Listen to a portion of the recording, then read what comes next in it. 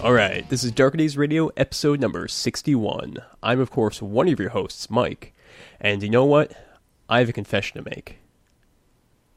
Chris, Chig, Yeah. it's almost the end of 2014. And I don't think I played one World of Darkness game session this entire year. Don't worry, I think that's the same for me as well. This year's been a bit more hectic and hard to get people organized, so, you know. Wait. Didn't you run, I may have. No, not you, Mike. Mike, didn't you run, at least one, Tremere Chronicles? Does that not count? Was that not this year? No, that was last year. What? Chig, time flies. Time flies. Yeah, that was basically when we were starting up season 5. And Chig, we're on season 6 of Darker Days Radio. What? When did that happen? Oh man, I know. It's been a crazy year. But yeah, I do actually have a game to run in the docket because Peter Marshall, our Australian correspondent and two-timer on the Midnight Express podcast for Classic World of Darkness games, challenged me to run Demon Hunter X, and I'm totally going to do it. I've got a great idea for a game. It might be based off of Sailor Moon. It's going to be awesome. Wow.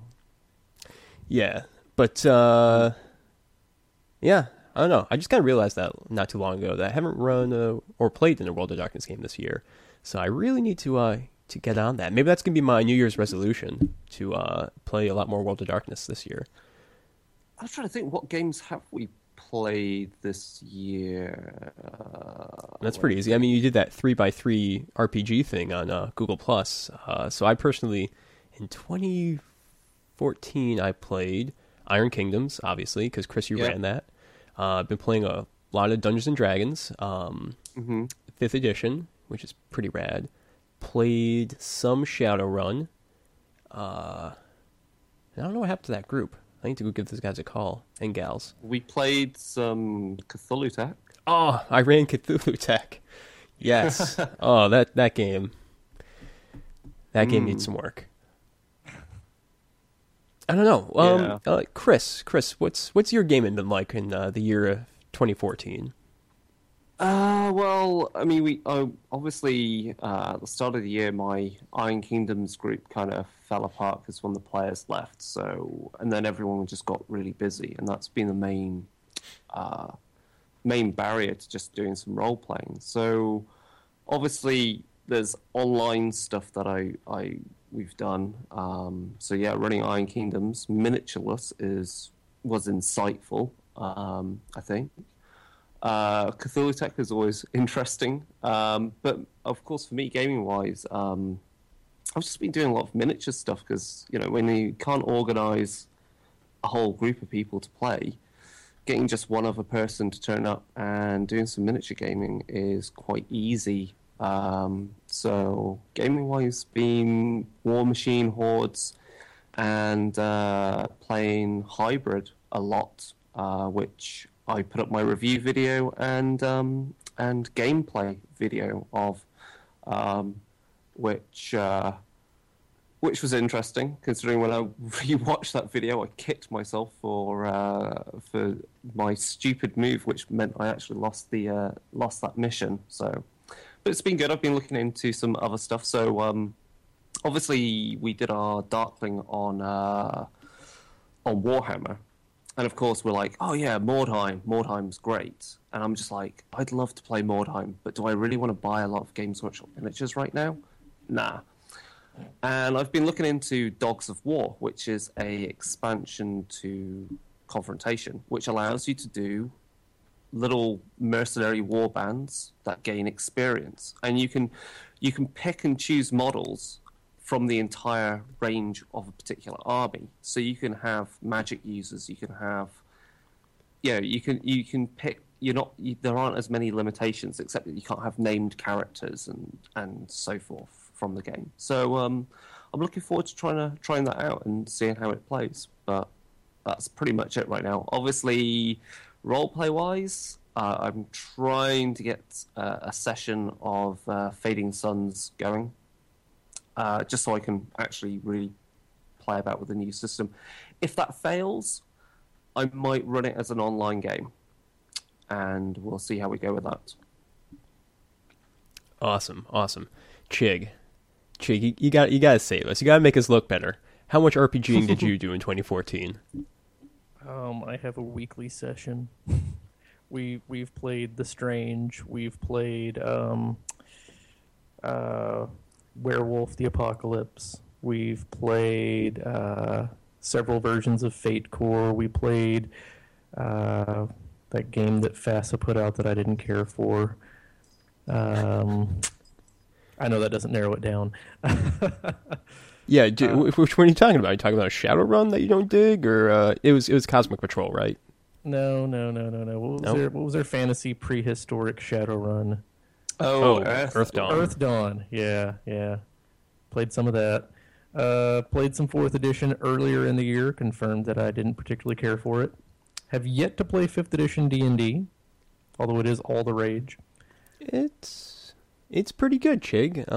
It's like it's streamlined, similar to third edition had a lot of problems when you got down to it. It's not that I haven't played it because I don't want to play it or that I don't think it'll be good. It's that I just haven't had the chance yet to play it. Oh, okay. All right. Hasn't come up. Although I am next in rotation to run a game for the group, but I think I'm going to be doing some Star Wars. Star Wars D6 or Star Wars Age of Rebellion? Either D6 or Fate Core. Oh, okay. Whoa! So you're gonna just pass up the sweet new Fantasy Flight game? Yeah, I think so. Okay, that's fine. I respect that.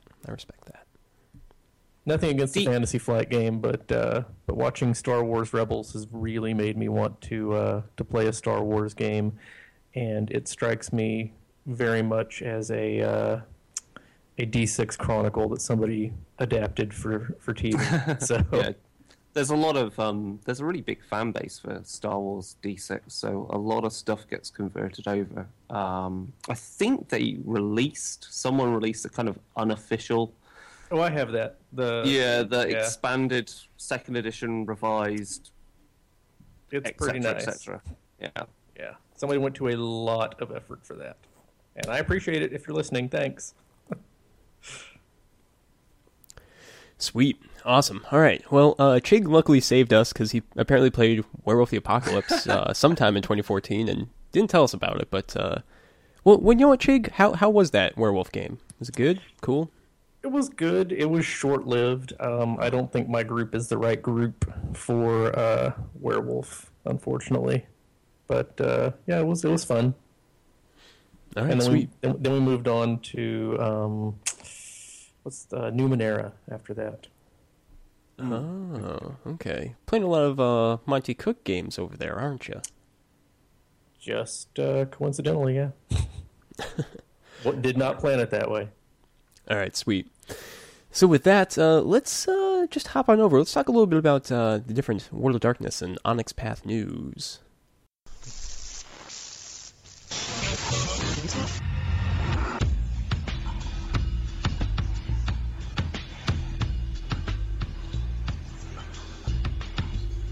All right, so we haven't done one of these episodes in a while. I think we missed November, but in December we have 2 episodes.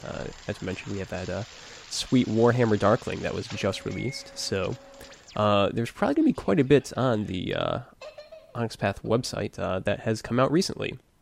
The Idgum Chronicle Anthology for Werewolf the Forsaken. So this is a short story anthology covering new inspirational short stories for the Werewolf 2nd edition that's going to be coming out very soon. I've not checked it out, but definitely like Werewolf the Forsaken, so it could be cool to read some of the new short fiction for it. Just released has been Book of the Deceived for Mummy the Curse. I have not grabbed a copy, but I will be doing so because I think that will it should really, deepen the setting and kind of give some more ideas of what a Mummy Chronicle involves. And I think last time we talked about Mummy, we were all like, the deceived sound cool, and yeah, I'm eager to read that one. Awesome. And then additionally, we have Tribe Book White Howlers for Werewolf the Apocalypse. This is a pretty cool tribe book because it's covering a tribe which is, I guess, extinct, really. They were a Scottish werewolf tribe that was corrupted by the worm and became the Black Spiral Dancers. So it's kind of a cool... a nice way of saying it, yeah. Yes. So it's kind of a cool throwback to give you some historical information on this tribe, and it's, I guess, sort of a historical source book in some ways. Yeah, it's fun, and it's really, really well written from what I've read of it so far. Oh, excellent. Well, that was Jess Hartley, I believe, who's a phenomenal writer. She certainly is. Yep. And then additionally for Werewolf is W20 Umbra, The Velvet Shadow. This is an update for the Umbral material for Werewolf 20th Anniversary Edition, and it kind of updates from the old first edition and second edition Umbra source books. Yeah, that one kind of snuck up on me. I wasn't expecting it to be out, and then there it was on drive-thru. Indeed. And continuing with the werewolf theme, we have W20 Book of the Worm. So this is an update for the first and second edition Worm books. It covers the basically antagonists, the primary overt antagonists for the Champions of Gaia, the Garou. And it is super good. Is it? All right, that's good to hear. It's good to hear. And then finally, we have the Geist ready-made characters. So, this is a very nice additional option for storytellers if you need some quick characters, quick NPCs, or if you're going to run a one-shot or something, you just grab these guys and go with it. And they've released these for pretty much all of the New World of Darkness games, and they include both the stats of the characters as well as some information on their background and how they intermesh with all the others. Yep. And finally, for Kickstarter, the Dark Ages Vampire Kickstarter ended successfully. And additionally, they have the Wraith, the Oblivion 20th Anniversary Edition Kickstarter ongoing right now. And we're actually going to be talking about that later on in the show. So, is there anything else we have to cover with regard to World of Darkness and new news or anything like that? Has anyone heard anything about Beast? I mean... they announced it, and then it kind of just vanished. I heard it's in development. Yeah, I've heard through the grapevine good things so far about it. So I know someone that knows someone that's involved somehow in playtest or playing it. So, but I know nothing else other than it's been good. All right. Well, that's good to know. And I think with that, do we have any Darker Days news that we have to go over? Anything cool going on? Any hybrid videos that have been released or anything like that? Yeah, so I put up a I guess it was a review / unboxing, which is kind of stupid considering you can't really buy it brand new in box that easily. And I put up a gameplay video, so I think from that it kind of gives an impression of how that game works. I might put up another video of gameplay, hopefully after Christmas when we play some, simply because that mission I played was a bit anticlimactic towards the end, so hopefully the next one will be a bit more interesting. All right, and what game was that? So that's Hybrid, this miniatures board game made by Rackham. That's based on their Confrontation Ragnarok setting, so it's kind of like a dungeon crawl. But it's you have one person controlling the alchemical clones and aberrations of Durs, and the other side is playing the warriors of the Lodge of Hod from the kingdom of Acalania, and the Lodge of Hod is a secret society that exists within the Church of Merrin. And they also have enemies after them, like the Inquisition, and yeah, it's pretty. The hybrid setting is really about going into these alchemical laboratories that have reawakened, because the main plot point within the confrontation setting is this god called Altoth, who's this god who's basically the god of technomancy and alchemy. He is through a ritual known as the Dawn Ritual, he's brought onto the world of Artclash, and his presence reawakens all the old laboratories that were hidden in other kingdoms. And because of that, the Lodge of Hod leads a kind of a silent crusade to protect people and also to retrieve the secrets from these laboratories. Sounds pretty neat. Yeah, because it's over-designed. If you watch the videos, you'll see these cards have mountains of text on them, and then have like the minute amount of actual game text. Yeah. Sweet. All right, so people can definitely go check that out. But let's get back to the World of Darkness and cover the classic World of Darkness segment. Classic World of Darkness. Chris, Chig, it's here. It's here. Wraith 20th Anniversary Edition. The Kickstarter's up. They're making it. And as listeners may recall, I might have said, maybe like a year or two ago, I was like, psh, they don't need a 20th anniversary of Wraith. It's already so great as it is. It's already perfect. But you know what? Rich, Dead Guy Dansky, is proving me wrong. Because he's given us something that's way better than what we've seen before. Load of new ideas and experiences developed over the past 20 years of Wraith that are going to bring us the Ultimate Edition. And here it comes. So I backed it within 5 minutes of it going up without reading the Kickstarter page, as is my modus operandi these days. Chig, did you back it? Absolutely. Sweet. Did you back it within the first 5 minutes without reading the Kickstarter page? At least that fast. Nice. Maybe faster. Nice. All right, and Chris, did you finally decide? I know you were thinking about it. I've still got time to decide if I grab a PDF, but I've been backing some other stuff as well, and yeah, I think I'll have a think about it. But I'll definitely grab the PDF for this one because I think Wraith 20 is significantly to me more interesting than the other 20th anniversary stuff we've seen so far. All right, good to hear. Yeah. So I think in this segment, we're kind of going to just review what's going on with Wraith 20 and look at some of the new design decisions that have been made, and not only how that's going to impact Wraith 20th, but also just kind of analyze what we expect is going to happen with Changeling 20th. Because as you'll kind of learn as we're going through this, this is kind of setting a lot of interesting precedent for how that Kickstarter might be run and how that development process might work. And of course, we have Chig here, who is our Changeling expert. I am already saving up for next year's Kickstarter. Excellent. And yeah, you know, Chig, you could just get a second mortgage on your house, and you could just go all in. Well, the top tier on Wraith is $1,500, so I got to start saving now. Okay, wait, what 1,500? What is that? It's called Audience with Charon. Charon.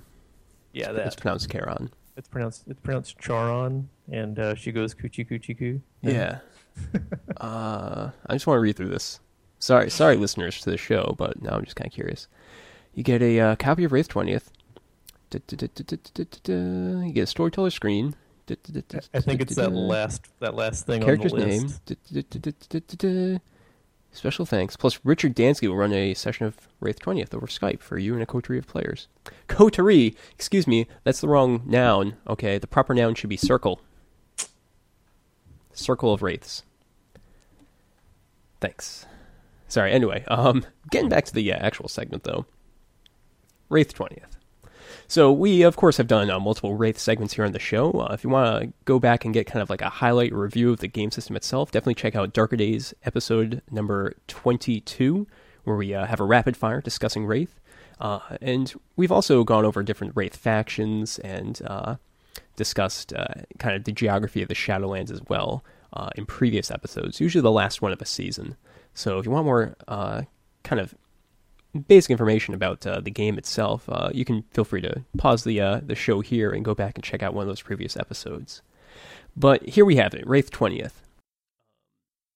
It's a storytelling game of passion and horror, where you play as one of these ghosts who is a spirit that can't let go of the mortal realm and is held there by their fetters and feeds off the passions of others, the living, and the quick, as they're called.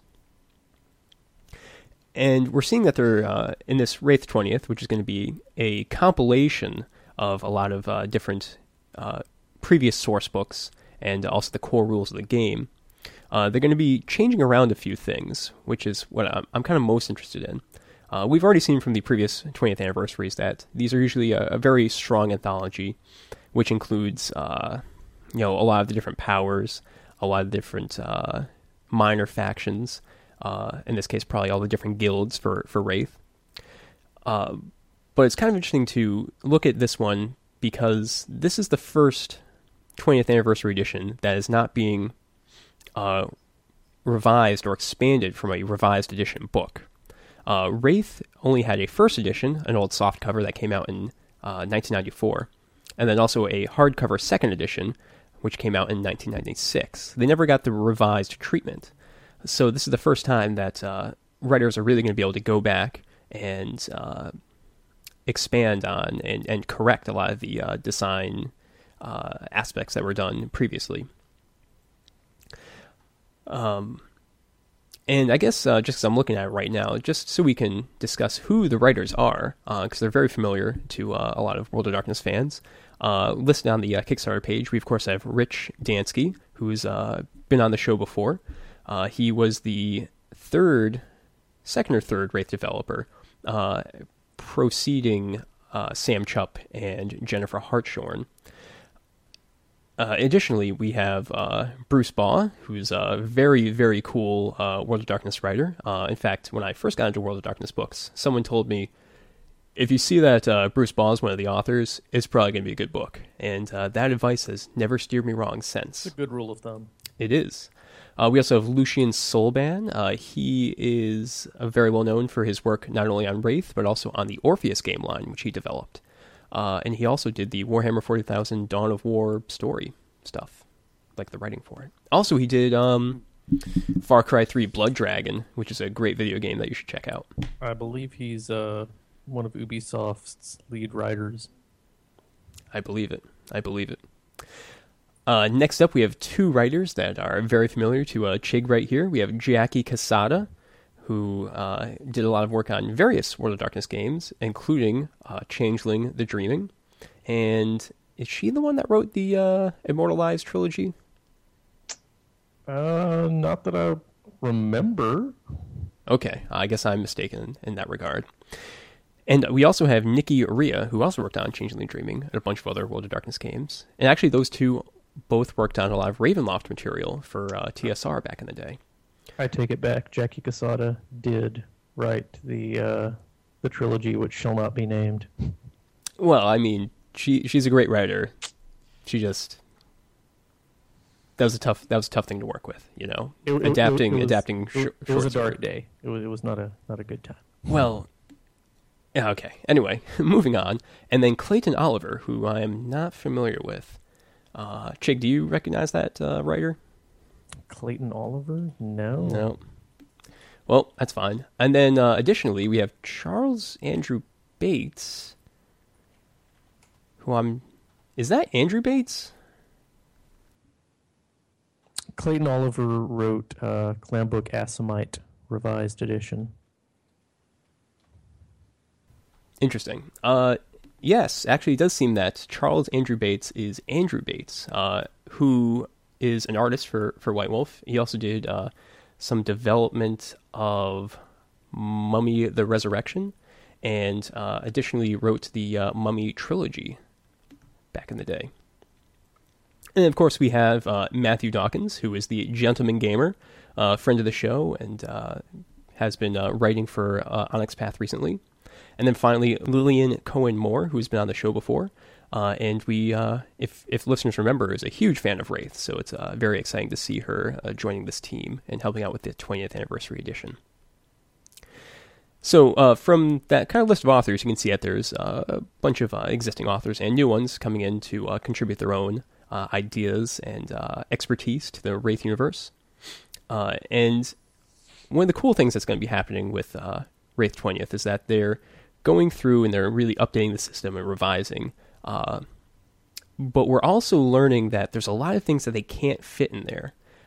Rich Dansky released a very interesting Kickstarter update where he brought up the Dark Kingdoms, which are additional parts of the setting outside of Stygia and the Dark Kingdom of Iron, which is the sort of European/American default setting for Wraith. They also have the Dark Kingdom of Jade, Dark Kingdom of Ivory, and a couple others, which are other societies that you could explore in the Wraith universe. Now, in this update, he was discussing updating and really talking about the word count and how to manage that with this book. And it seems as though his design decision was that he was going to include as much as he could about the new rules and Arcanoi and how to update those in the Wraith 20th book. But he's actually going to leave out a lot of the information on the Dark Kingdoms. Maybe just put in a couple paragraphs in quick summary to remind people and explain what they are. But a lot of that's going to be missing from a lot of the expanded cultural aspects and discussion and source material is going to be missing from the Wraith 20th book. Likewise, we're seeing that they're going to put in information on the Spectres, which are the Wraith servants of Oblivion, essentially, the dark forces of the Shadowlands in that universe. Additionally, there's going to be rules for the Risen, which are the Wraiths that can go back and inhibit their bodies or another living body to return to the Skinlands, where us mortals live in the game. You can just call them the Crow, Mike. They're basically the Crow. Yes, that was the Risen is probably the weakest of the Wraith source books, and it's still actually pretty okay. It's the crowiest of all.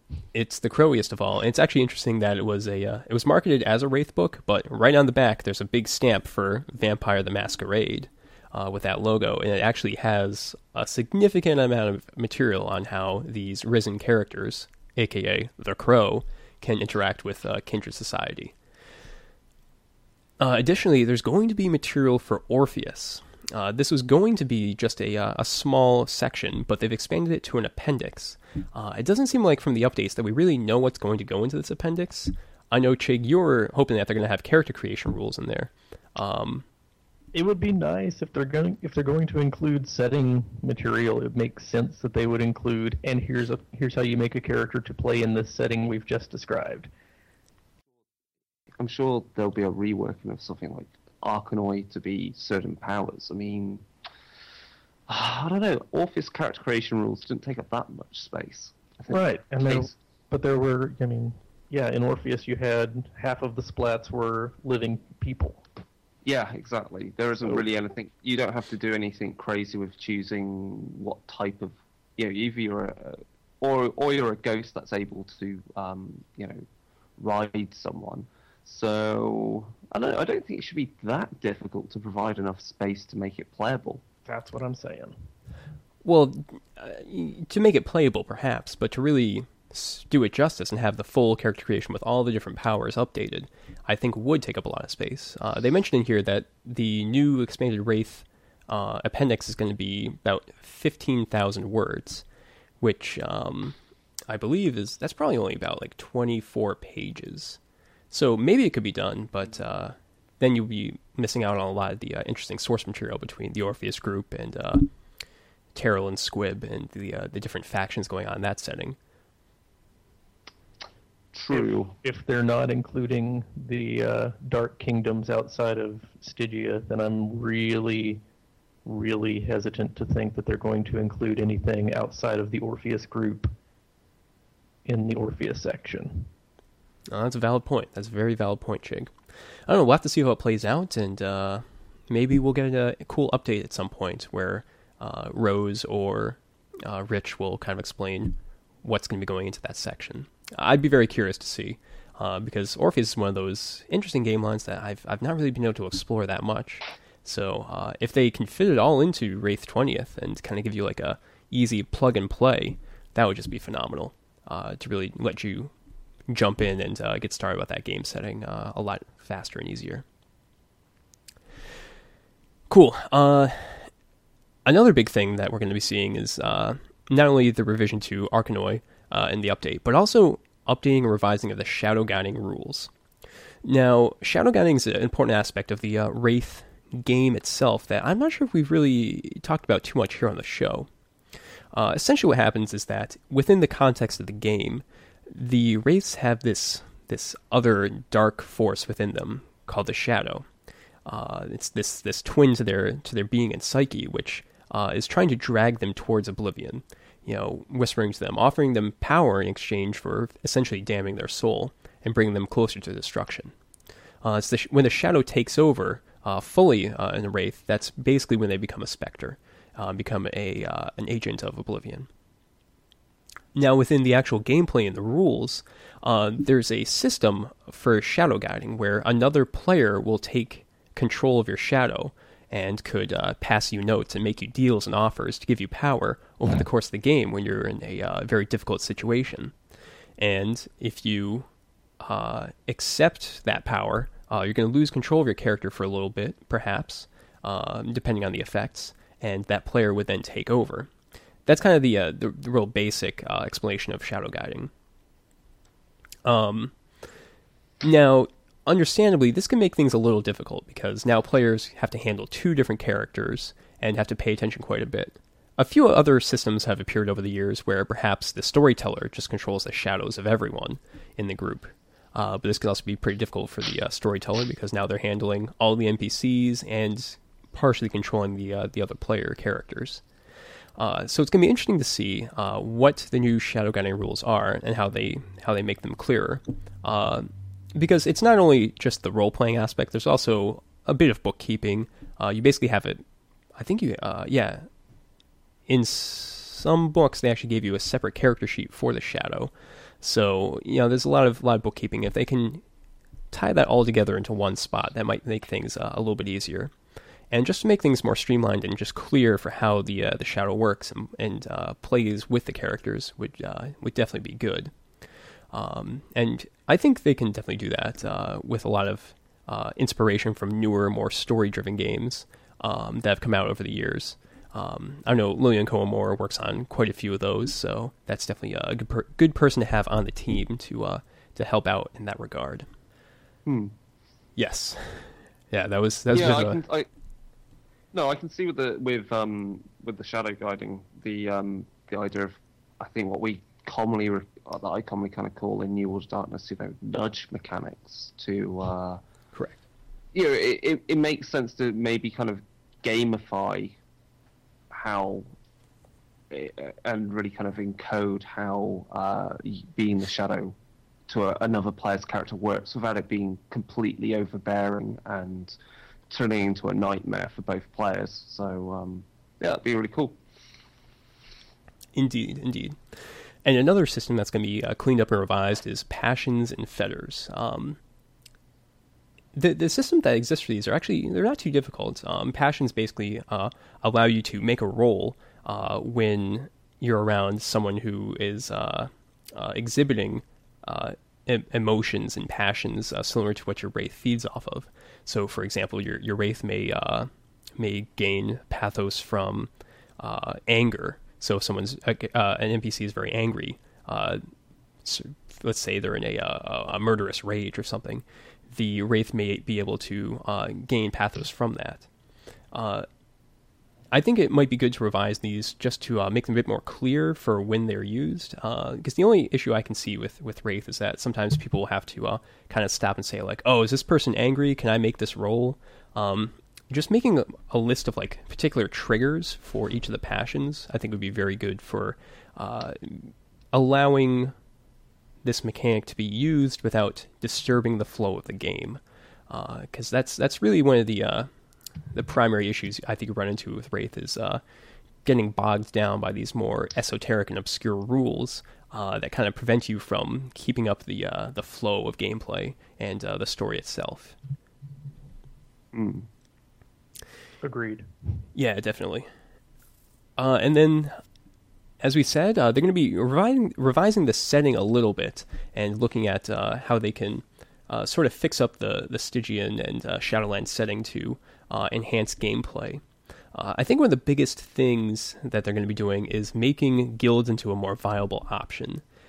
You may recall that Chig and I had a bit of a back and forth previously when we were discussing different factions of Wraith, and the guilds in particular, for how they're presented in the setting. And previously, when you look at first edition especially, the guilds have been disbanded. They're very oppressed or outright hunted by the hierarchy. But now it seems like, without revealing too much, Rich Dansky is going to be fixing that and making them more viable for gameplay. And they're in fact now going to be encouraging players and characters to join a guild or make it a very strong option at character creation. So that's going to be kind of interesting to see. And I'm wondering what they're going to have to change or adjust in the setting itself to make that viable. Because if you go back and listen to that previous episode, I don't remember which one it is. I think it was like 58 or so. When Chig and I were discussing the Wraith factions, I basically brought up the point where I feel that at character creation, you can join one of those factions. You could be in a guild or in a legion of the hierarchy or a particular heretic cult, or you can just be an independent Wraith without any faction ties, let's say. And those are all equally valid options. So I'm kind of curious what they're going to do to the setting to make it so that characters and players now particularly want to be part of a guild. Yeah, I've always felt that including the guild and saying, hey, look, here's all these neato, cool, awesome factions. But if you play one, then you're hunted and nobody likes you, and it's really a bad option inside the setting, was just, I don't know, a counterintuitive idea maybe. Indeed, but, indeed. Yeah, I'm curious to see what they're going to do going forward. Yep. So that's Wraith 20th right there. It's kind of cool to see, and maybe if we just kind of skip through some of the stretch goals, we might be able to brainstorm a little bit more and give some more opinion and ideas about this. And the first few Kickstarter or stretch goals are pretty simple. Wraith T-shirts. You've all heard Chig's opinion on T-shirts for World of Darkness games. Yeah. Yeah. A street map of Stygia, which is actually kind of cool. I've always had this idea that Wraith would be like the sweetest Dungeons and Dragons campaign setting ever. You know, just exploring this bizarre otherworld of death. It would be really cool, especially even if you divorced it from the mortal world and just made it into this this crazy fantasy adventure. Wraith in Stygia would be pretty neat. So that map could be interesting. You know, people like to have maps for their fantasy games, and actually, this is another side tangent right here, but kind of interesting one.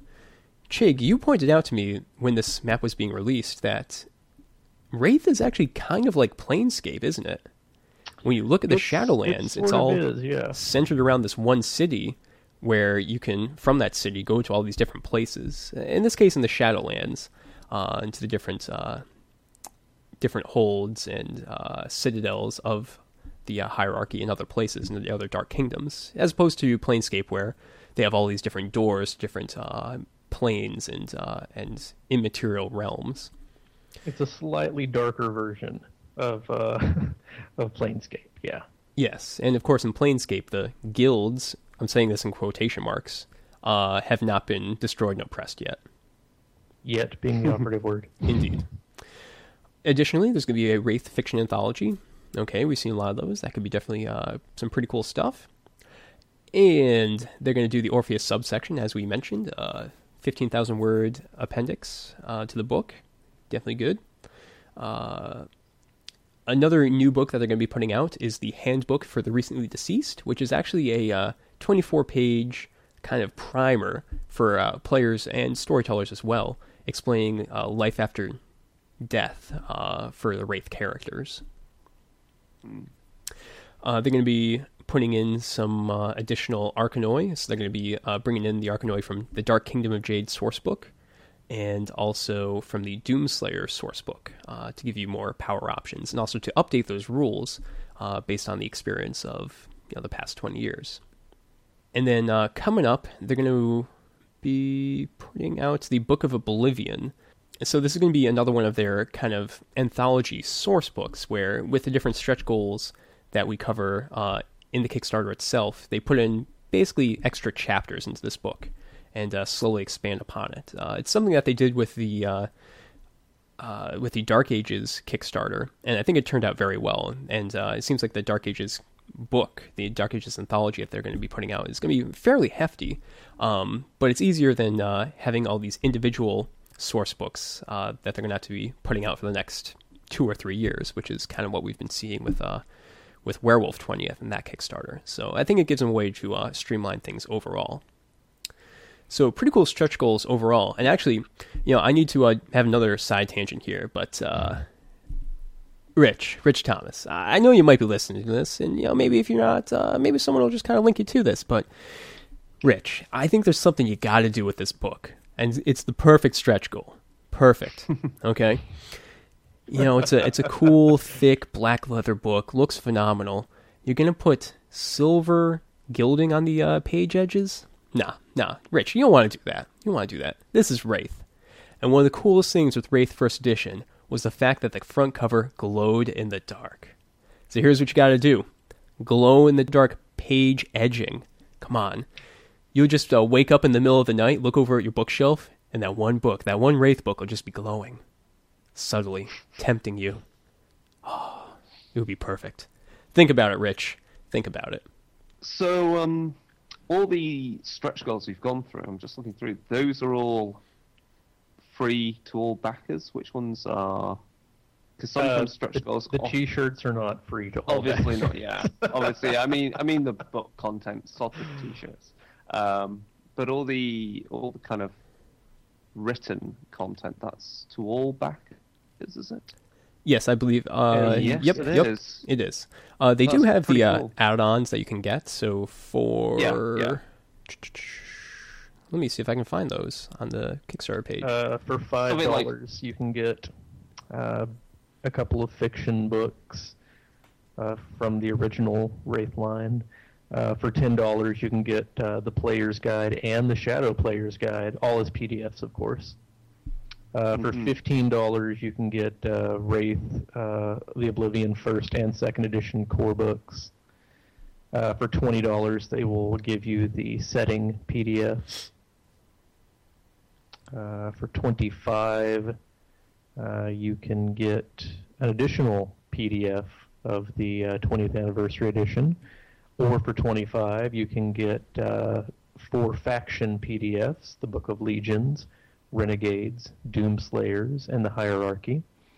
For $30 add-on, you can get all 6 of the Guild books, which is a pretty good investment right there, because I enjoy the Guild books. For $75, you get 20th Anniversary Edition versions of Vampire, Werewolf, and Mage.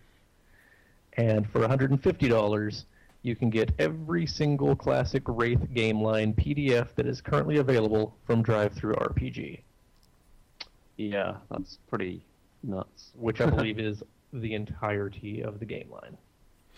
Yeah. Yep, it is. It is. Cool. So, boom, that's Wraith right there. But I think there's something else we got to discuss. We got to do a little analysis here, Chig. What does this herald for Changeling the Dreaming 20th? What kind of vibe does this give you? Because, when you look back at Changeling, that's another game that never got a revised edition. And there's, when you look at it, a lot of different rules, a lot of different conflicting systems. How are they going to bring it all into one 20th anniversary book? What's your gut instinct right here? My gut instinct or my hope? Give me your hope, Chig.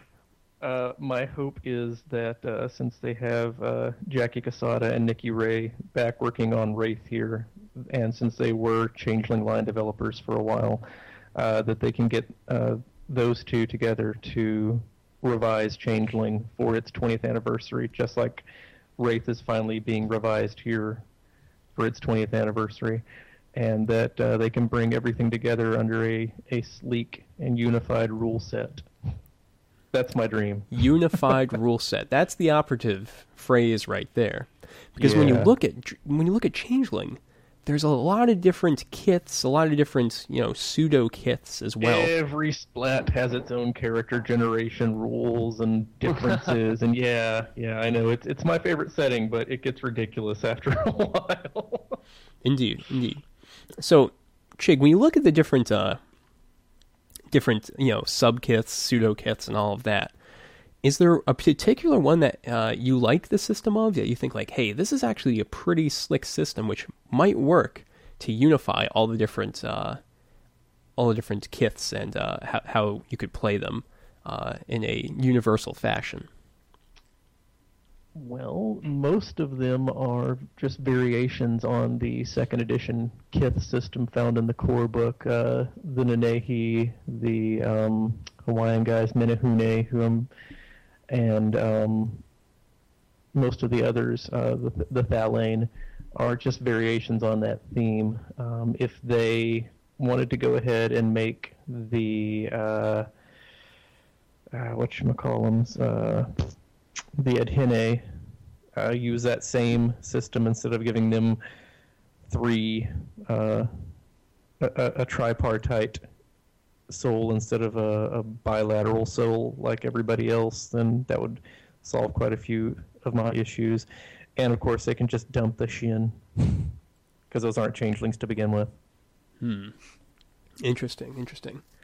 And when you look at Changeling, is there anything you'd hope they'd include as, say, like an appendix or something like that? Would you really want to see Dark Ages Fae appendix in your Changeling 20th? Absolutely not.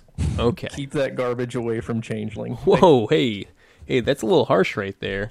I mean, Yeah, I'm sure that there are people out there who enjoyed Dark Ages Fae. I haven't ever actually met one of them, but I'm sure they exist. But yeah, it has as much to do with Changeling as 5th edition Dungeons and Dragons does. They're just not related in the slightest. no, it's quite true. The real question that we need to ask, though, Yeah.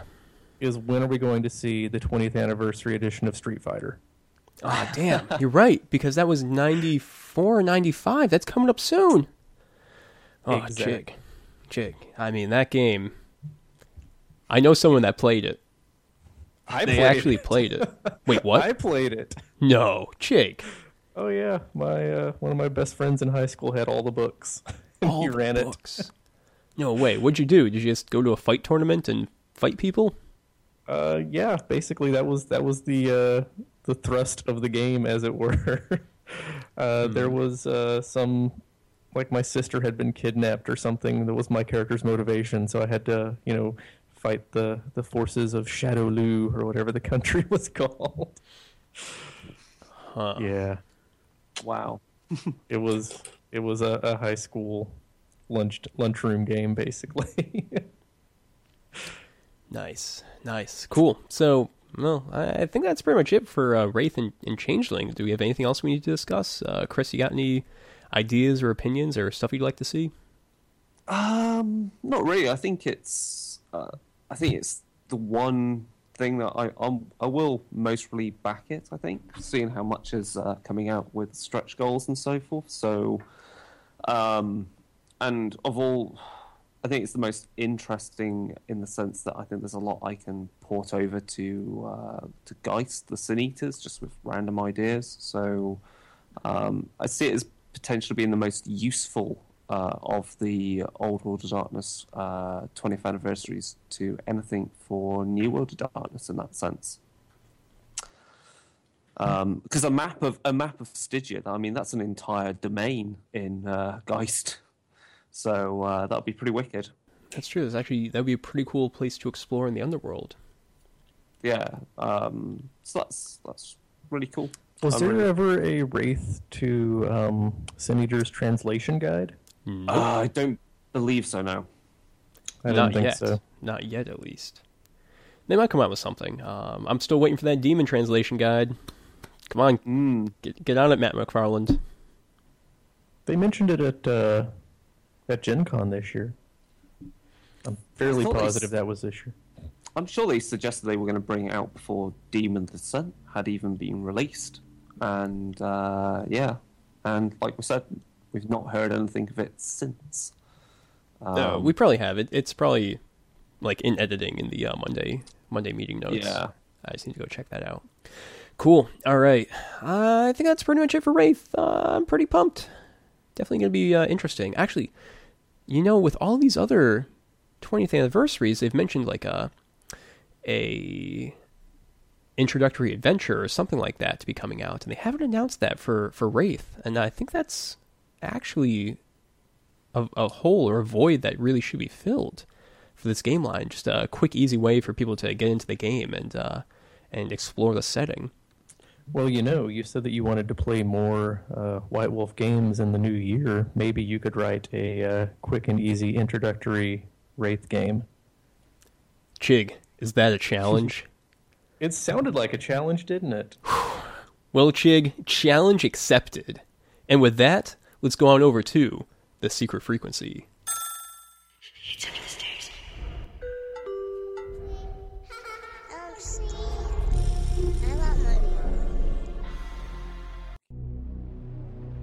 So, for this solstice issue of Darker Days, considering the date we are recording on,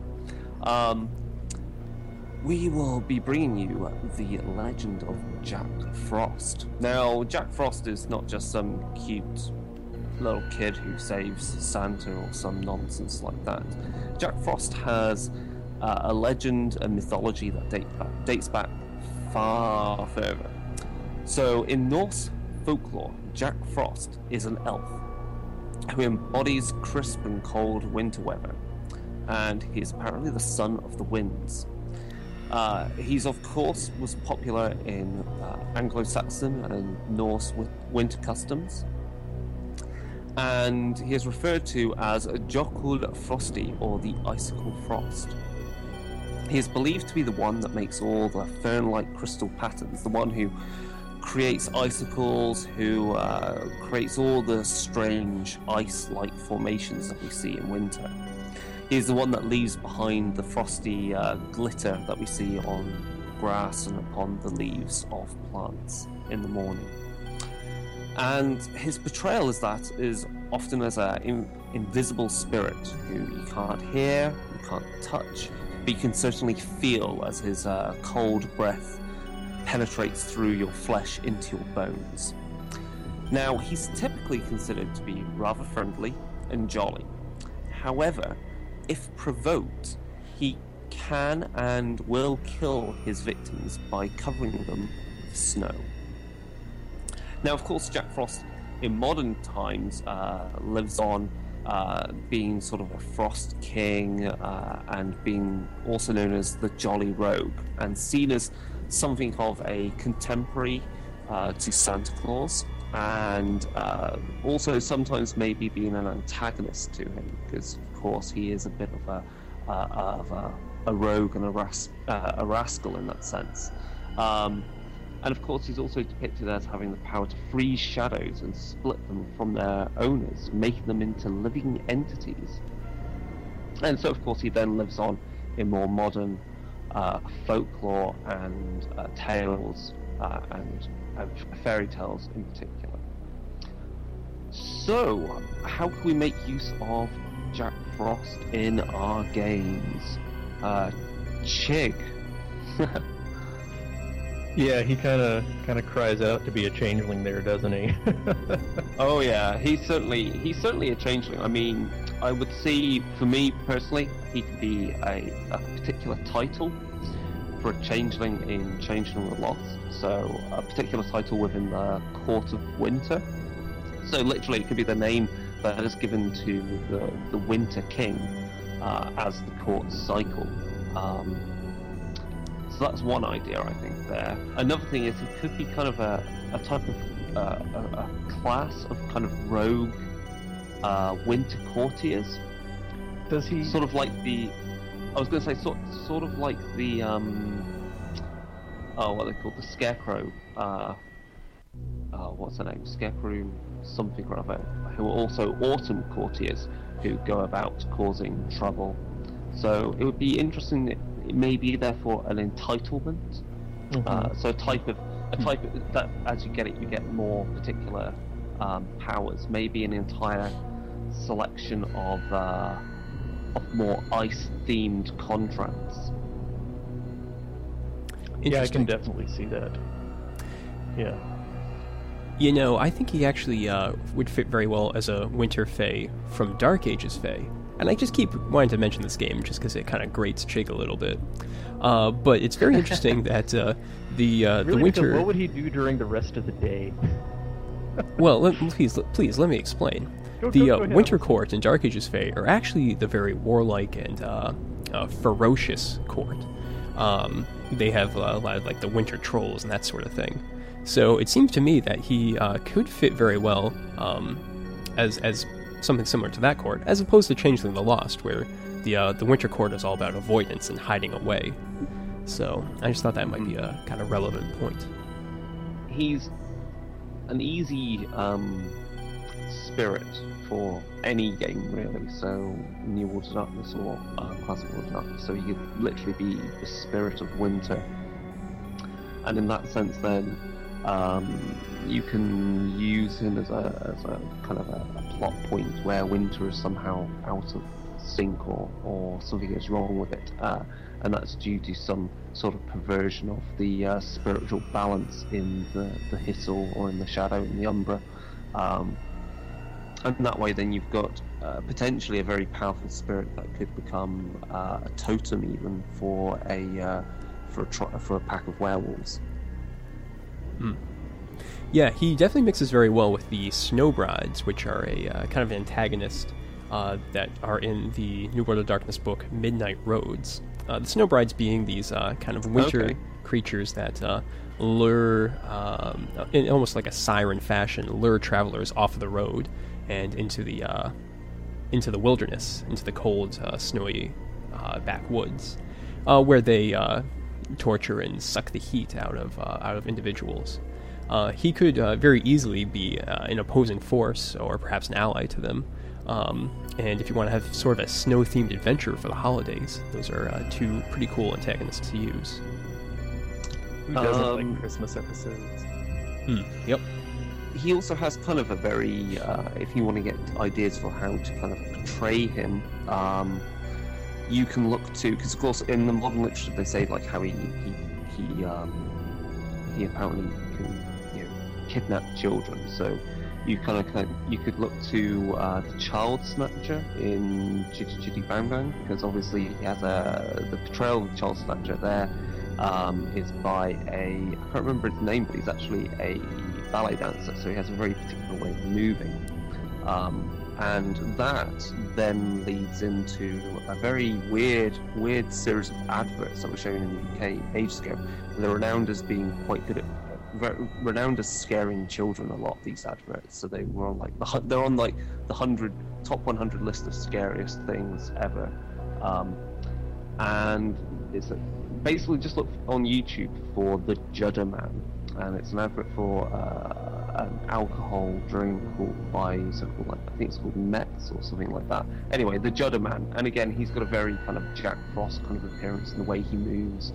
I think it would be really useful for getting a good in your mind's eye how to portray this character. Interesting. You know, I think Jack Frost could actually be a cool vampire character.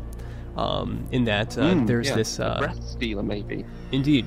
There's actually this cool subsect of sort of removing Lithuanian Tremere in Dark Ages, known as the Trelia Velik Tremere. And he could fit in very well with them. Could be kind of an interesting way to portray a very unique individual within that bloodline. His ability, the more modern things, the power to free shadows and split them from their owners, is interesting. That'll almost Yeah, and also ties in with possibly with the La Sombra, maybe. either as being one of the Lasombra or also someone that could technically be a rival to them. That's quite kind of interesting there. I can't really think of anything in particular for mage other than obviously, in mage you could just have a mage that's, ice magic is their kind of modus operandi there, so you can fit it in how you like there. And then, can I think of anything for Promethean? Not really. I'm sure there's a way you could possibly work something in there. I mean, again, Jack Frost could be a particular Promethean who died. His original human form died out in the snowy wastes, and then he was brought back by some traveling alchemist who, into this person, into that room, into that cadaver, put the primordial fire, and so this Promethean is in some way tied to the element of, the elemental ice in that way. Yeah, it could be cool. I think actually in Promethean, he'd be very interesting, just to be this sort of NPC that the Throng would interact with. Being as he seems like he's rather soulless in many ways, he could be a very good foil to some of the other human individuals that they run into. Mm-hmm. I think that's a good selection of ideas. I have no way. I don't think he fits in with Mummy whatsoever. I was trying to think of something. Any of the other ones. Yeah, I'm sure there's mostly equivalent legends where you can make Jack Frost into something that's more fitting with kind of the local mythology of a particular country, though it's sometimes often quite hard to research. So whether there's something that fits more with China or Japan, maybe. Because again, Japan's got a particular kind of ghost legend, which I'll just briefly mention. I don't know whether we mentioned this before. It's something called the Yuki Onna, which is a spirit or yokai from Japanese mythology. It means snow girl or snow wench or snow hag, which actually is quite similar then in some respects to what you were saying, Mike, from the stuff from Midnight Roads. Mm-hmm. And again, this is the spirit of someone that perished in snow, said to be beautiful and serene, yet is a ruthless killer. That's kind of a very ghostly snow kind of grudge ring cycle kind of depiction you could go for. And again, appears to travelers trapped in snowstorms and use her icy breath to leave them as frost-coated corpses. So, and there's also some stuff where she can manifest as holding a child, which leads to the parents. There's just some various other weird things. So she's also quite succubi-like or vampiric. So again, there's ways you can maybe find a way of portraying a similar entity in that local area. Nice. Well, guys, I just looked outside and it's starting to snow out, so I'm getting a little nervous here. Maybe we should move on to the next segment. Mm-hmm. World of Darkness 2.0. So the next segment we're going to cover Demon the Descent, and in particular we're going to do a kind of a brief overview review of Flowers of Hell, which is the Demon the Descent Player's Guide, and also look in more detail maybe, or give some ideas on how to make use of infrastructure in your game, and also the cipher we've been asked about on our Facebook page, if we can give some more ideas or insight into that. So, Mike, have you had a look at Flowers of Hell at all? Nope. Okay, so Flowers of Hell is pretty much like the Blood or similar books for New World of Darkness. So it's a proper good player's guide, which gets really into in chapter 1. You've got a good insight into what it is to be like a demon, because there's some very particular things about them. How you can throw off your cover and show your true demonic form, the fact that you can understand any and all languages perfectly and speak them, and then also kind of what it must feel like to be this complex quantum mechanical transdimensional entity that is forced into this material body and how that must feel. So the moment of what the fall must feel like. And then there's a whole thing about covers and acquiring those in particular ways and compromises to them. So really, it does, as a book, it does well on expanding a lot of the sections that we've seen already in the main core book. The later chapters I'll just kind of look towards. We have chapter 4 has gadgets, which is just a really big grab bag of things which demons can empower. So this really expands the options of gameplay for them, and it gives you how to create those and how gadgets can have embeds kind of installed into them or exploits. So really, they're kind of a way of enchanting items in that way. Again, there's lots and lots and lots of things there, but I'll admit I've really not gone into that too much, because often when you see things like that, to me it's just, here's more stuff the player's going to use before really maybe you've understood how to play the game properly or how to kind of portray the characters. So all I'll say about that is there's a lot of interesting, neat ideas that you can use within the game or to create an entire story about if it's some gadget of monumental power that may be a clue to a cipher or to a key for a demon to proceed in its descent. The chapters which I think are more interesting than overall, other than the first one, which is about what it is like to be a demon, is chapter 2, which is hacking the God Machine. So this is about more information on infrastructure.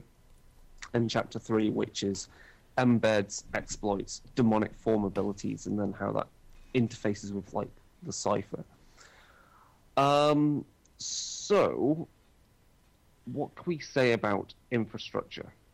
So I think we mentioned a lot about infrastructure all the way back when we reviewed the God Machine Chronicles, when that first came out. Infrastructure comes in for a few classes. We've got concealment, defense, elimination, logistical, command and control. And these are all kind of tools and layers for the God Machine to create an occult matrix. So an occult matrix is essentially something that bringing together resources and elements and items and people at the right moment or moments to cause something to happen, for something to come into being, for something to be drawn into our world or removed, that in some way benefits the God Machine. Now, I think the main issue that a lot of people have with this is really what does the God Machine want? Because the God Machine is this huge eldritch entity from the outer darkness that is incredibly difficult to really imagine, understand, or think about what it wants. So I think the key thing for any chronicle is maybe to come up with at least one occult matrix, which is going to be the key kind of plot point of the chronicle. Whether the occult matrix does what it's meant to do or not is another thing entirely. And then also maybe come up with another two which you haven't detailed as much, but you've got some idea of what infrastructures are linked together in there. And I think that's the main thing, is coming up with this network of infrastructures and how they interact. So, Mike, what do you think so far with what you know of Demon and what you've read? I mean, is that your gut feeling where maybe Demon seems difficult to run initially because you have to kind of think what about these infrastructures and what they're doing? You know, I actually kind of disagree, Chris. When it comes to infrastructure, I almost want to say, just come up with a bunch of cool ideas. Just come up with this dartboard of different infrastructure, and don't try to figure out how they all interact, because it's really supposed to be beyond mortal comprehension. It's this bizarre entity that's created the infrastructure over millennia, and is just something that you as the player characters are stumbling upon. So I think you should really just come up with a bunch of cool ideas, for different things that exist. But don't I worry think too much that's about. Fine. Yep. I was going to say I think that's fine for a Mortals game, but I don't think that works as well for Demon, because for Demon, the whole thing is you may be exposed. You as a demon, you can recognize infrastructure more easily because you're innately tuned to this. So, and for demons, the key thing is not only it's not just eliminating infrastructure, but there's also a lot about taking over infrastructure. So, again, going back to chapter 1 in Fires of Hell, it goes through about what it is like to be a saboteur, a tempter, an inquisitor, all these different types of kind of demons, and also how your ring forms and how your ring of demons, your group of demons, acts within their city or where they are with the governing agendas and what they're going out to do. So, and of course, then a critical resource is taking over and using infrastructures. Now, what you've said about coming up with some cool ones, which aren't really attached to anything, is good if you want something which you just want to be a plot point where you've got some factions trying to, fight over to take something that they can use for their larger plans. So, because infrastructures can become abandoned and forgotten or halfway finished. But also, I think to give the idea of kind of like this Byzantine kind of layers of intrigue, then to have some sort of working kind of map of how some of these infrastructure are all interlinked and and to give an idea of this huge goal, or at least give a sense that there is something they're all working towards. I think it's important to reinforce that the God Machine is doing something with all these infrastructure. Okay, I think that's fine. Now, when you're coming up with the organization, how these different infrastructure interact, how specific do you really need to be? Could you really just say that perhaps this one rail station that leaks etheric resonance is connected to a power plant with a techno-organic heart beating in the middle? Can you just say that there's a connection, or do you really have to figure out what's going on? That's a really good question. I mean, I think you can make a detailed kind of connection. So obviously you could have. So I wrote up like an example one, which the idea of like the God Machine is seeking to eliminate a person from reality simply because he wants their entire, not just that person gone, but their entire ancestry gone, because he wants to bring into our reality a paradox spirit, which I think is kind of interesting for the God Machine to want to make use of for some reason. And of course, then in that list of infrastructure, there's how it's going to do that, like what bits it's making. And I think you can go into a lot of detail with that, but I don't think you always have to. So again, with kind of some of these other ones which you don't know what they're quite connected to, I don't think you need as much detail because it may not fit into something that is as immediate to where the characters are located. So what I mean is like the infrastructure you're interacting with is actually maybe a part of a larger plan that covers multiple cities. So you may not be in the position as a Ring of Demons to go off to all these different cities to start, messing with the plans there. So you may not need to put in as much detail there. Whereas if you've got a lot of infrastructure that are all operating locally towards a single goal, then I think detailing how things interact is maybe more important there. Okay. Well, how about we illustrate with your example, Chris, and see if that can kind of guide both myself and our listeners to yes, kind of illustrate how to design infrastructure. Okay, so my concept, because this was just literally over the last 2 days, was the idea that the God Machine, for whatever reason, wants to summon a paradox spirit, which it seems kind of mental. No idea what it would want to use the paradox spirit. It may need to use it in order to bring about the summoning of a particular angel that it wants to create. So the idea is this: it want that in order to do this,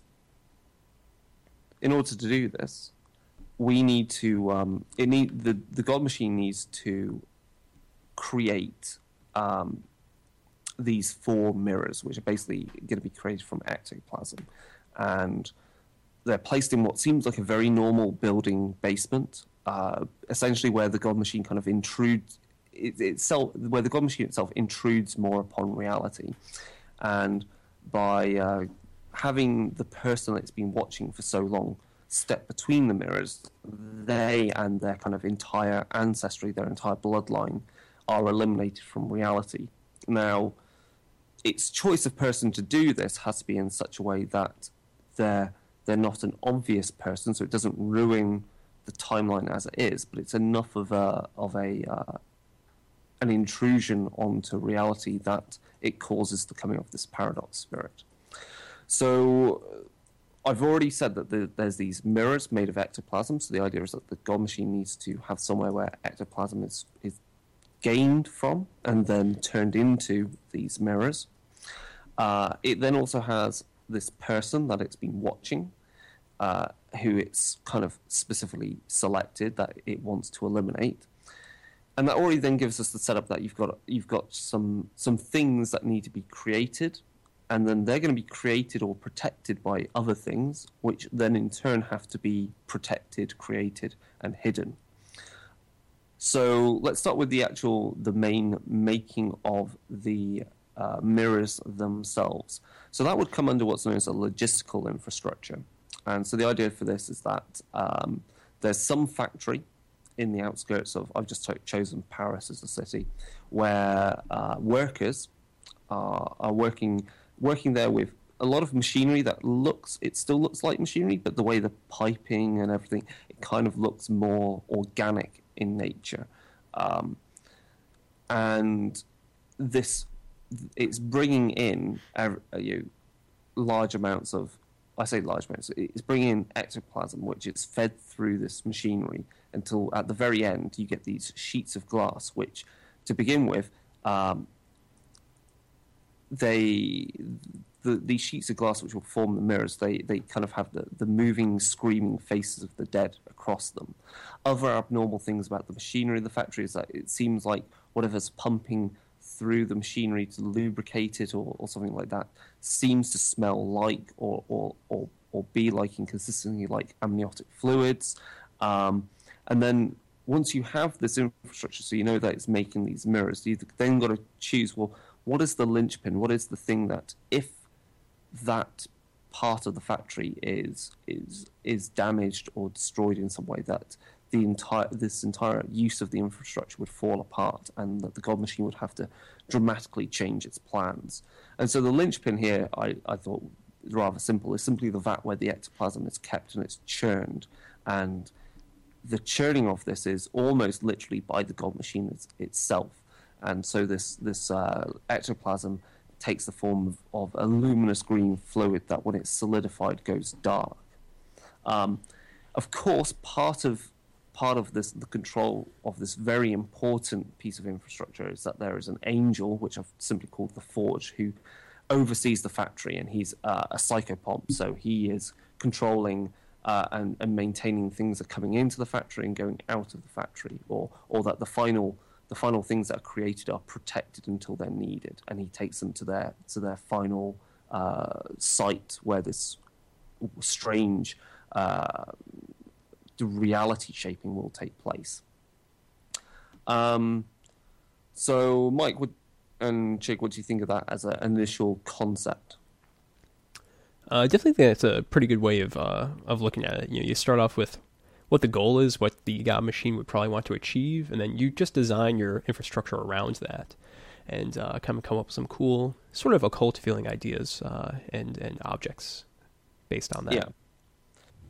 Obviously, this crazy kind of mirror making factory needs to be protected, and there's two ways you can go about that. You've got concealment infrastructure, which is kind of like the least intrusive form of infrastructure in the setting, and often the most easily one that's taken over by demons. And also then you've got defense infrastructure, which obviously is far more aggressive in what it does. So for concealment infrastructure, I took simply an idea, just thought, I know, let's just go for a classic kind of what film am I thinking of right now? Inception. And the idea that the way to get to the factory, so the ectoplasm is being brought in, stored in, it's kept in some van, and it's driven in. They get these shipments every so often, and the ectoplasm, the van that's carrying the ectoplasm has to drive a very particular circuit through the streets of Paris to get to the factory. So the factory could literally be hidden in the very middle of Paris, but you don't know it's there because the way the road system has been manipulated and the reality has been manipulated, that it's folded in on itself in a very non-Euclidean way. So if you know the circuit, you know the way to drive through the streets, then you would be able to get to the factory. But if you don't know that, then no one else knows how to get there. The linchpin for this, of course, is that there is a map stored in City Hall which details the true street network of Paris and that area, and also has then detailed the shortcut that allows you to get through this kind of like maze to get to the factory. So you could then even bypass any of the defense infrastructure that lies along this circuit. So in that way, it kind of takes some ideas from Inception. It also takes some ideas from kind of the Matrix films, where you have shortcuts that kind of go around the defense, so a backdoor of sorts.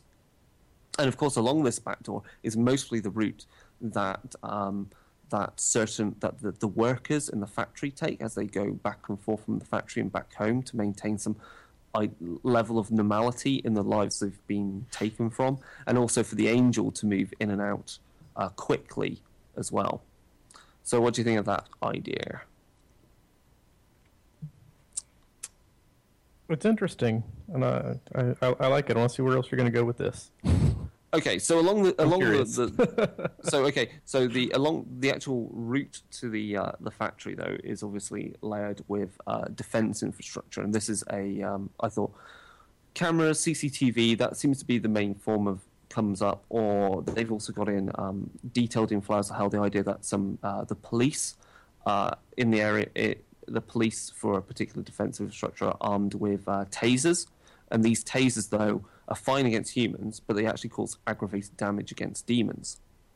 So I had to think about it, and I thought, well, it's going along a particular route, so why not just speed traps? And the speed traps are just simple cameras that are able to detect ether as it flows along them.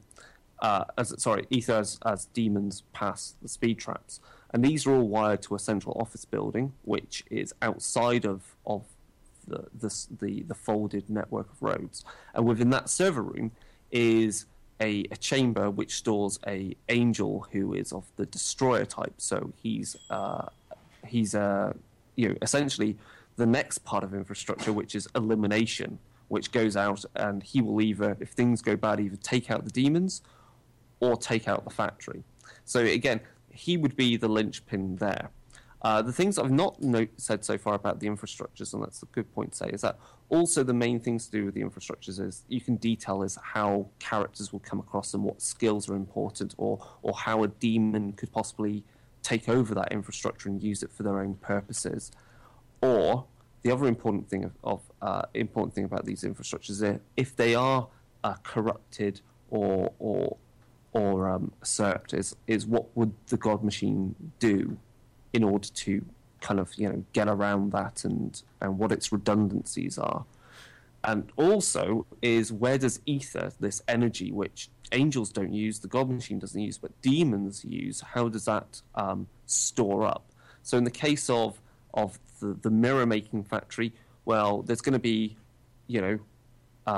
waste chemicals from that factory. Well, that's going to store ether. That's very simple. Where the map is stored in City Hall, there could just be the ether there is stored literally in all the other maps that are made based upon this map, which has been used as the main blueprint for the city network. So all other maps that then reference that and that maintain that concealment infrastructure, all those maps have Ether embedded into them.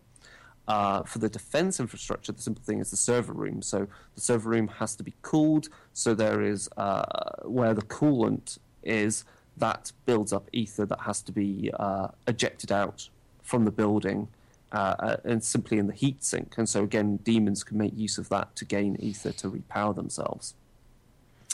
I also like the idea that, within that server room, there's this almost like a cryo chamber with some destroyer angel, just ready to go on tap. But this room is in a building, and no one knows. It could be kind of like that, kind of like 13th floor kind of thing, where it's a floor that no one knows that's there, or it's a room that's just folded in that no one notices because the door is somehow has some sort of arcane geometric kind of sigil on it, which means people don't see that door unless they can see past the God Machine's concealment. So that's kind of like, I think, sets up the factory itself. And then the next stage is, well, they've got to get this ectoplasm. So I thought, okay, Paris has a lot of famous graveyards. So the idea is that the way that this ectoplasm is being gained is through Avernian gates. And so the God Machine has a cult. This cult is mostly led by some angel or managed by some angel. So maybe a guardian angel or maybe a psychopomp. I'm not too sure which would be the best there. And the cult is basically directed to sacrifice someone before the Avernian gate in order to cause a burst of death energy, essentially, to cause the gate to open up. The cult, though, sacrificed them in a particular way, which is to use a circular saw to cut their skull open. And what this does is the ghosts burst forth from the Avernian gate. They do this at a particular time at night. So I said midnight, for example, but it could be at a particular time. Something less like midnight, because it has to be like when, literally the digits or the very bytes within this watch have to sync up, because the God Machine is very machine-like in that sense. And so the ghosts burst forth from the Avernian gate. Some of the ghosts obviously get away and they go cause hauntings and so forth, which is a good way of bringing in demons into the game if they're seeing all this going on and it's happening, and these hauntings occurring on a very regular basis. And the body of the victim of the sacrifice, though, because they've been killed in a particular way, draws in ghosts. So it almost like the ghosts are kind of trapped within that body. Multiple ghosts are trapped in that body. And then the cult has to take that body away, liquefy the body, and that's what creates this liquefied ectoplasm. The ectoplasm has to be transported in a van. So again, that could be another bit of logistical infrastructure, because you've got a particular van that has a box in it to keep the ectoplasm in. It has to be cooled, and the refrigerant is literally blood. And so I thought for the mining of the ectoplasm, I call it mining, the linchpin is the circular saw, because it's almost like a ritualized creation. It was created by the angel that oversees all this infrastructure. And the ether builds up in the blood that is spilt from the sacrifice. So how's that? I mean, that draws on some ideas from Geist, essentially, with the Avernian gates and so forth. But I think it pulls in other stuff into Demon, which isn't demons and angels, and it's interesting to see how demons would interact with ghosts. Yeah, no, I think actually kind of leads into a good point where you can look at how to use infrastructure, but also bring in other aspects of the World of Darkness. The God Machine doesn't need to always have some like super being from another dimension being defending their infrastructure or interacting with it. It could be very easy for an angel to coerce, let's say, a vampire to just curate the infrastructure and to do certain things, create certain chemical symbols, or do some particular thaumaturgy, let's say, to keep an infrastructure running.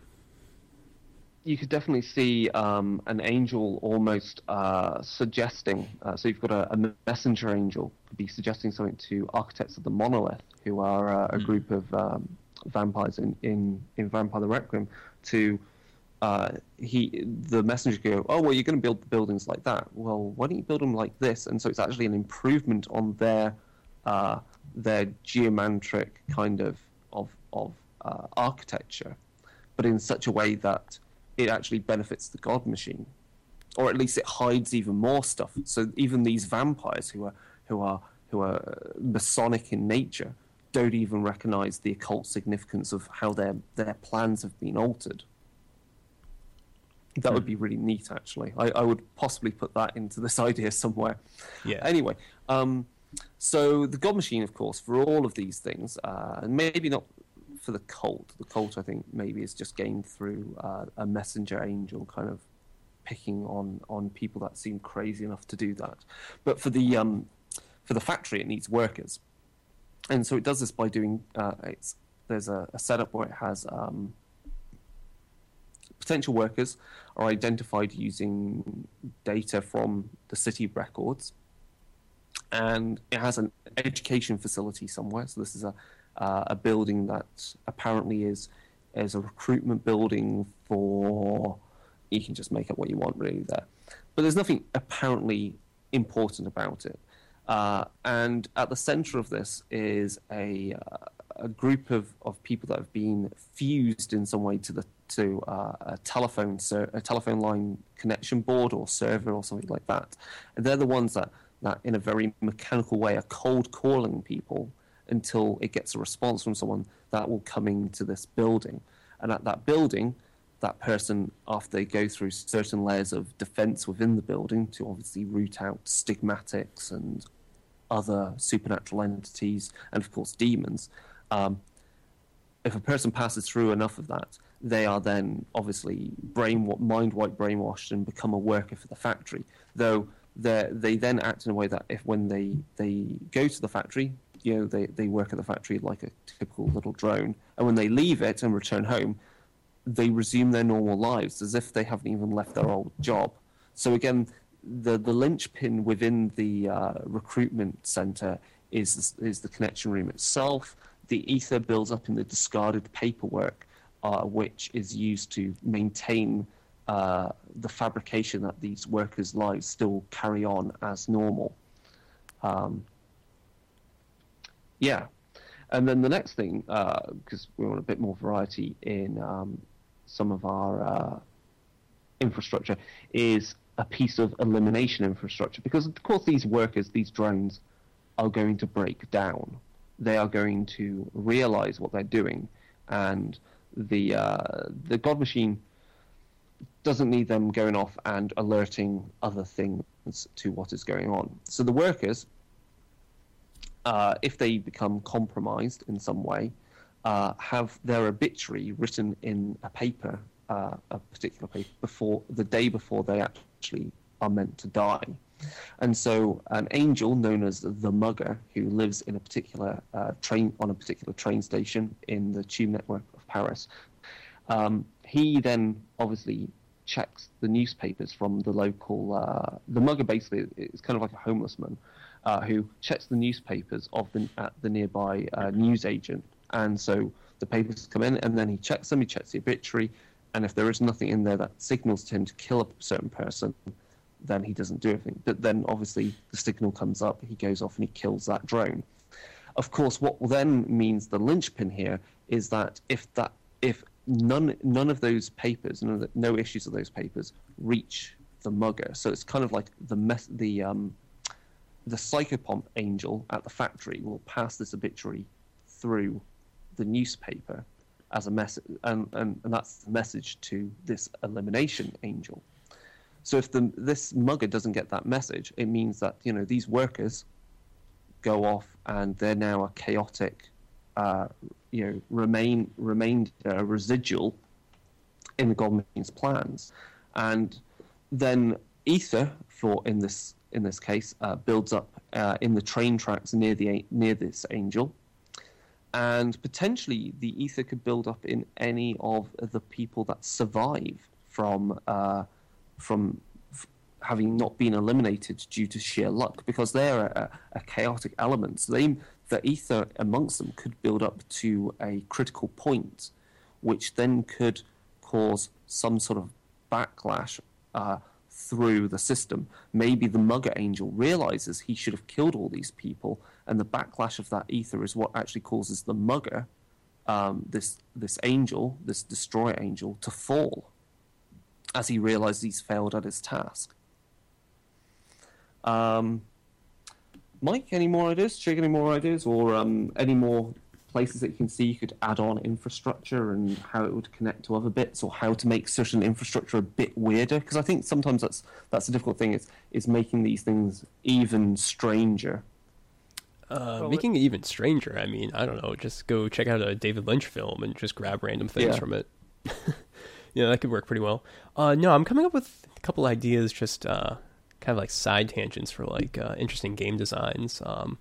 If you go back and listen to our Secret Frequency on the Denver International Airport, a lot of that stuff could work pretty well. It's just being this very strange imagery to work into your game and come up with some pretty cool infrastructure. That would actually be a great place to just set a one-shot or something, or one leg of your adventure. Mm-hmm. The other thing I've not really gone into with this, because it's possibly a bit harder, but it's also meant to be the type of infrastructure that is the least seen, and most demons have never seen, is command and control infrastructure. So this is the idea of the prospect of demons spying on or changing the God Machine's thoughts. So this kind of infrastructure is essentially kind of like, again, where the God Machine kind of intrudes on reality the most, and is the means by which it gains input and output and makes decisions. So I think there's some opportunity there for very large cosmic scale games of a command control infrastructure could literally be some company or some power plant or such like. It has the opportunity of being something very large or very small. I think it's the most difficult one to work into a game, but then it's the least important to make the game playable and to feel like it has depth. When you've been going over this, it strikes me that the God Machine sounds a lot like a darker version of the Weaver from Werewolf. Yeah, I think we've made that analogy before. Where the Quashmal, the Quashilim angels in Promethean are agents of change, evolution, chaos, and entropy, because you've got the two types of Quashilim, and they're very different angels to those of the God Machine. And the God Machine is very much, control and order, and I think this is the kind of stuff which I think would even work. I don't know. It'd be kind of interesting to work into a technocracy game. You could imagine a group of technocrats that have gone Nafandi. This would seem like the type of stuff they'd be up to. The Special Projects Division. Yes, Special Projects would do this type of stuff. Any other ideas where you can see on this kind of example where you could add things in? What would be interesting? What would be another thread that I've not detailed there, which would be you would have to kind of expand upon and add a further layer to the mystery? Oh, I'm not sure. You seem to have covered quite a bit there. Let's see. I think there's a bit to do with the mortal workers. Yes, seem to be. I mean, they're very important to the plan. I mean, somebody has to go there and flip the switches and pour the molds and all that. But they also seem like maybe the weakest link in the chain. Mm-hmm. Seems like the easiest way for a demon group to disrupt the machinations would be just to cause that bus of workers to break down on an important day or something. No way, Chig. You need to get them to unionize. No. It's set in France. I mean, they already have unions. unions. Yeah. Okay. Yeah. I think there's some room to expand upon the cult and how the cult is formed and expanded by a messenger angel. And what I would then do with this being used as a setting is I would basically try and create another occult matrix or two, just to kind of like add some kind of red herrings, some maybe.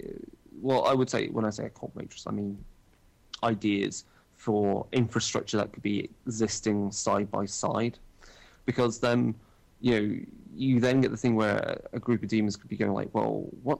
Why are we always, we keep, they realize and there's these cold calls that have been going on and people disappearing and the timing of the disappearances and when people are getting called to work at this particular place.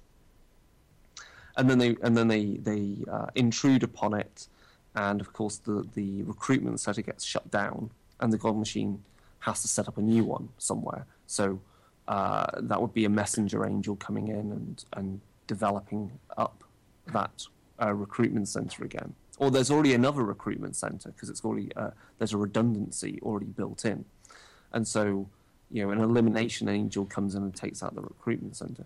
But the interesting thing would be then if you've got some more networks of infrastructure built up is when demons start trying to work out, a group of player demons trying to work out, well, how does that interrelate with that? When players see patterns that aren't actually there. Mm-hmm. And I think that would be then when things get more interesting, because then if there's an infrastructure in something which they're not intrinsically tied to, like they're seeking to stop the elimination of this person for whatever reason, or they've noticed this kind of the connection within this set of infrastructure, but then they realize there's this other set of infrastructure, and trying to see perceive how it's connected. But that then also means they're intruding on another group of demons who want to take over that infrastructure rather than destroy it. So you get the clash of agendas there, and also the clash of different demon types and what they see they want to get out of reality. The other thing I've mostly not noted on here to expand upon is the person that the God Machine wants to eliminate has to be eliminated at the precise time. So the God Machine can't have that person die before the mirrors are ready. So there is a guardian angel that looks over that person, who obviously protects that person. And that is, again, you can have a whole linchpin within that. Yeah. So I think that covers some ideas or an example of infrastructure. Do we have anything more to say about it? Nope. Not I. But I think the infrastructure's kind of come out of this quite quickly once you have an idea for an occult matrix. And I think the weirder the occult matrix you can get, the better the layers of infrastructure you will get. Because I think the idea of this factory making mirrors from ectoplasm is interesting, but how much more weirder can you get with what the God Machine is making or what it's bringing in? Like, is it harvesting people? Is it fueling some beating heart at the center of some nuclear power plant? Is it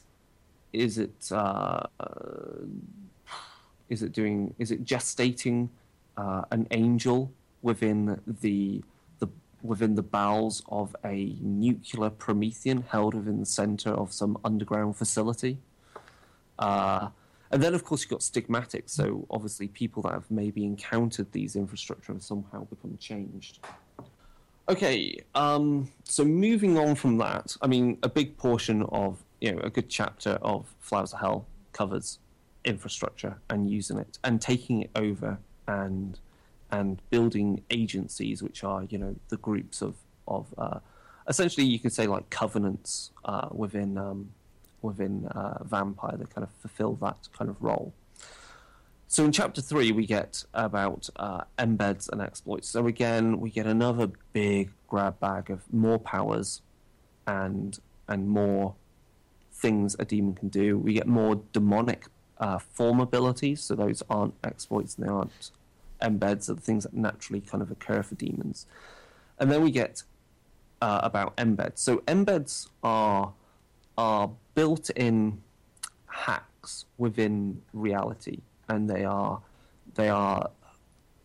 I think that they're very different to innate. They're really different in nature to what mages do. Mages are hackers within the setting, whereas demons already come from the system, and so they already know how to bend the system. They also know what back doors there are. So embeds are more like back doors, and they aren't easily learned. So the whole point is that you can't really teach embeds through tomes. They can't be written down and follow a recipe. They're things that have to be kind of shown to be used, and that by showing how they're used, you slowly nudge a demon to learn that embed. And the important thing why I'm bringing up embeds in particular here is that embeds are tied to the cipher.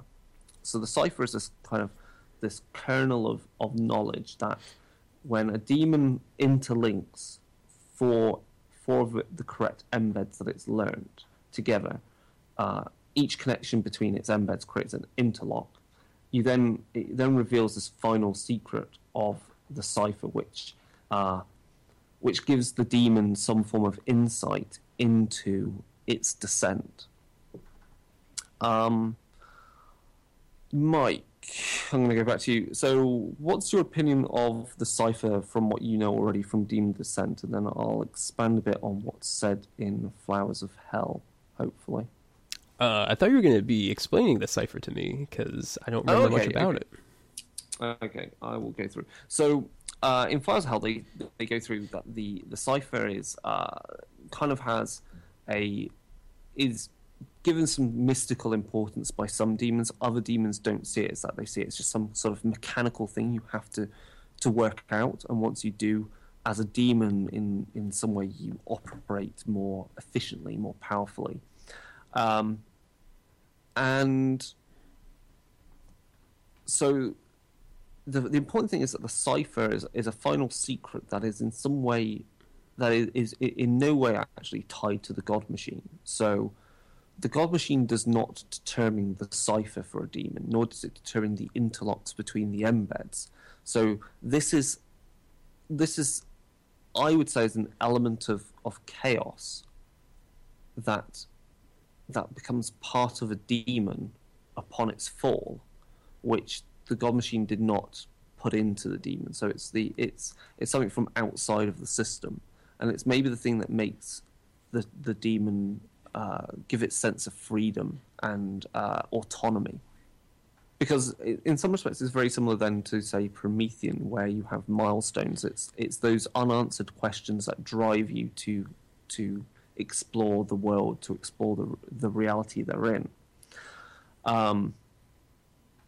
So here's kind of like some other things that are said in Flowers of Hell. Mechanically minded demons liken it to the process of combining simple machines into more complex device, and don't see it therefore as a superstitious thing. They see the cipher as being sort of like an engine, which obviously is operated by various subparts. So obviously you have the gearbox, you have the spark plugs and all that type of stuff. And but it is something that is greater than its sum of parts. And I think that's the important thing, is that the cipher allows something greater than the embeds that are used to create it. The thing with the cipher is that the final secret that it reveals is not the end game for the demons. So it's not the end of the game for your demon in the same way that, getting the final milestones for your Promethean means that you become human. That's kind of a very end game scenario. And the final secret doesn't necessarily have to be personal to the character. So they're all meant to be things that are kind of existential in nature, that are asking things about the reality that the demon inhabits. And then the key then you have is the bit to that is that interlocks are new powers that are generated by embeds. As a demon in the game starts with at least one embed, and as it learns more, it can see if the embeds interlock, and that means they have to test that interlocking. So they have to find the right key. So the key is something which determines whether these embeds can interlock together. And I think that's where the problem for people maybe with Demon is coming up with what are the keys, what are the mystical insight, what is the occult knowledge that leads to creating believable keys that then lead on to finding the right embeds, which allows them to get the interlock, which is a new power, and then learning the new key, which gets them the next interlock, and then reveals the final secret and what that is. I think these are very... you want to, as a storyteller, give some deep and meaningful kind of play experience for your players, and therefore writing evocative and interesting keys and a cipher, I think, is the main difficulty there. Okay, so I'm sorry, I hate to interrupt, but so to complete my little set, say I'm a demon, I start gameplay with this one embed. Yeah, that's right. What if I, throughout the course of the game, just never decide to learn the second embed? Then you'll never get to your cipher. It never comes up in play. It's I need to learn how to unlock doors with, from 30 paces or whatever the next embed is, and I never come across a door that's locked. Yeah, I mean, that's maybe a bit kind of right. It's ridiculous. It's just an example. Yeah, you can't get to your cipher unless you learn more embeds. So you have to be, obviously, then to a degree, you have to, as a storyteller, the way you construct the keys is to, are in such a way to push the players to maybe explore things that their characters have not done yet, or that they're all, if you kind of design them with the players, is a way that you therefore help the player explore things that they want to explore with that character. I mean, much like Golconda in Vampire, Transcendence in Wraith, or maybe even Milestones in Promethean, they don't actually have to be part of your game. It's very easy for that to be kind of a side system that you don't explore in your story, or maybe only one character really furthers that. So definitely for smaller games, ciphers don't really have to be something that you pay too much attention to. Yeah, it's interesting. So there's I mean, the actual the I would say that in Flowers of Hell, it doesn't really, to me, expand upon the cipher that much more than what's already in the core book, which I think is a bit of a disappointment, because I think they could have done a more of a list of kind of like interesting kind of occult secrets, or gnosis that you could use to kind of drive the players forward. So that's kind of disappointing there. I think it's still kind of a very difficult kind of topic for storytellers to kind of approach, simply because if you want to give that kind of play experience, it's quite difficult for like more than, say, 3 players to come up with individual keys and individual interlocks and individual ciphers. That's a lot of groundwork to be done. That's a lot of different directions to push your characters in, too, over the course of a campaign. But I think we're coming up with an idea right here. Chris, what about a group cipher? Could you have what's the name of a demon group? again? A ring. A ring of demons all have the same cipher or something very, very similar, which could be one of the reasons why they're all working together. I think Demon gets across the idea that demons no demon has the same cipher. I thought you were going to get at more of an idea that the demons themselves create an interlock between each other for a grand cipher. Yeah, let's go with that one. Yeah, that would be interesting. The other things that are in Flowers Hall, I'll just go across. They give integrity and breaking points and numerics and more stuff, so you can actually play properly a stigmatic, because of course they're still human, so they have particular breaking points and things to cover there.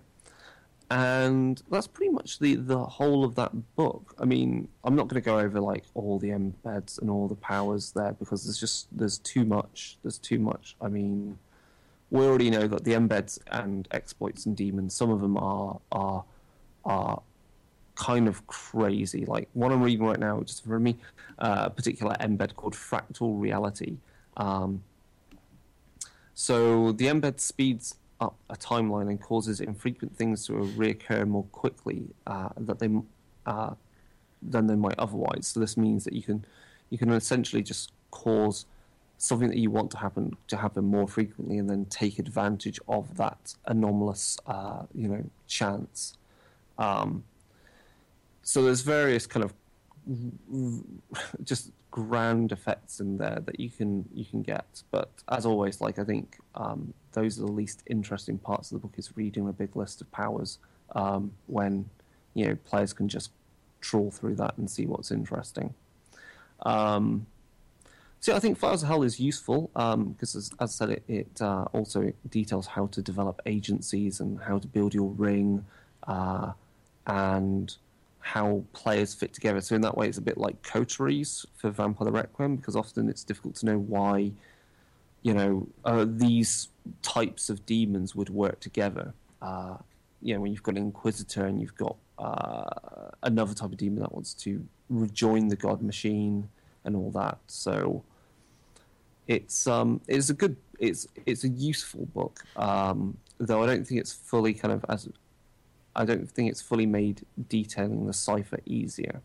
Though that might be something I might return to, because I've finally downloaded the other PDFs I got from the Kickstarter. So the Seattle book and Demon Interface and Demon Seeds. So I may have a look at that in the near future, and we'll come back to Demon and talk about ciphers. Maybe I might run something by that point. We'll see. My New Year is quite hectic, so we'll see what happens with that. Anything else? No, I think that's it. Is that pretty much everything that Flowers of Hell covers?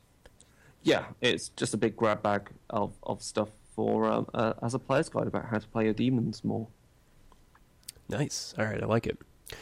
Cool. Well, I think that's pretty much it for this winter solstice episode of Darker Days Radio. If you want to get in contact with us, you can definitely send us an email over at darkerdaysradio@gmail.com, or you can get in contact with us at our G+, Google Plus community. Just search for Darker Days Radio there. Or you can go onto Facebook at facebook.com/darkerdaysradio. And I think that's pretty much it. So, Chris, Chig, thank you as usual. And everyone, thanks for listening, and have a good night. See ya. Enjoy your night, guys.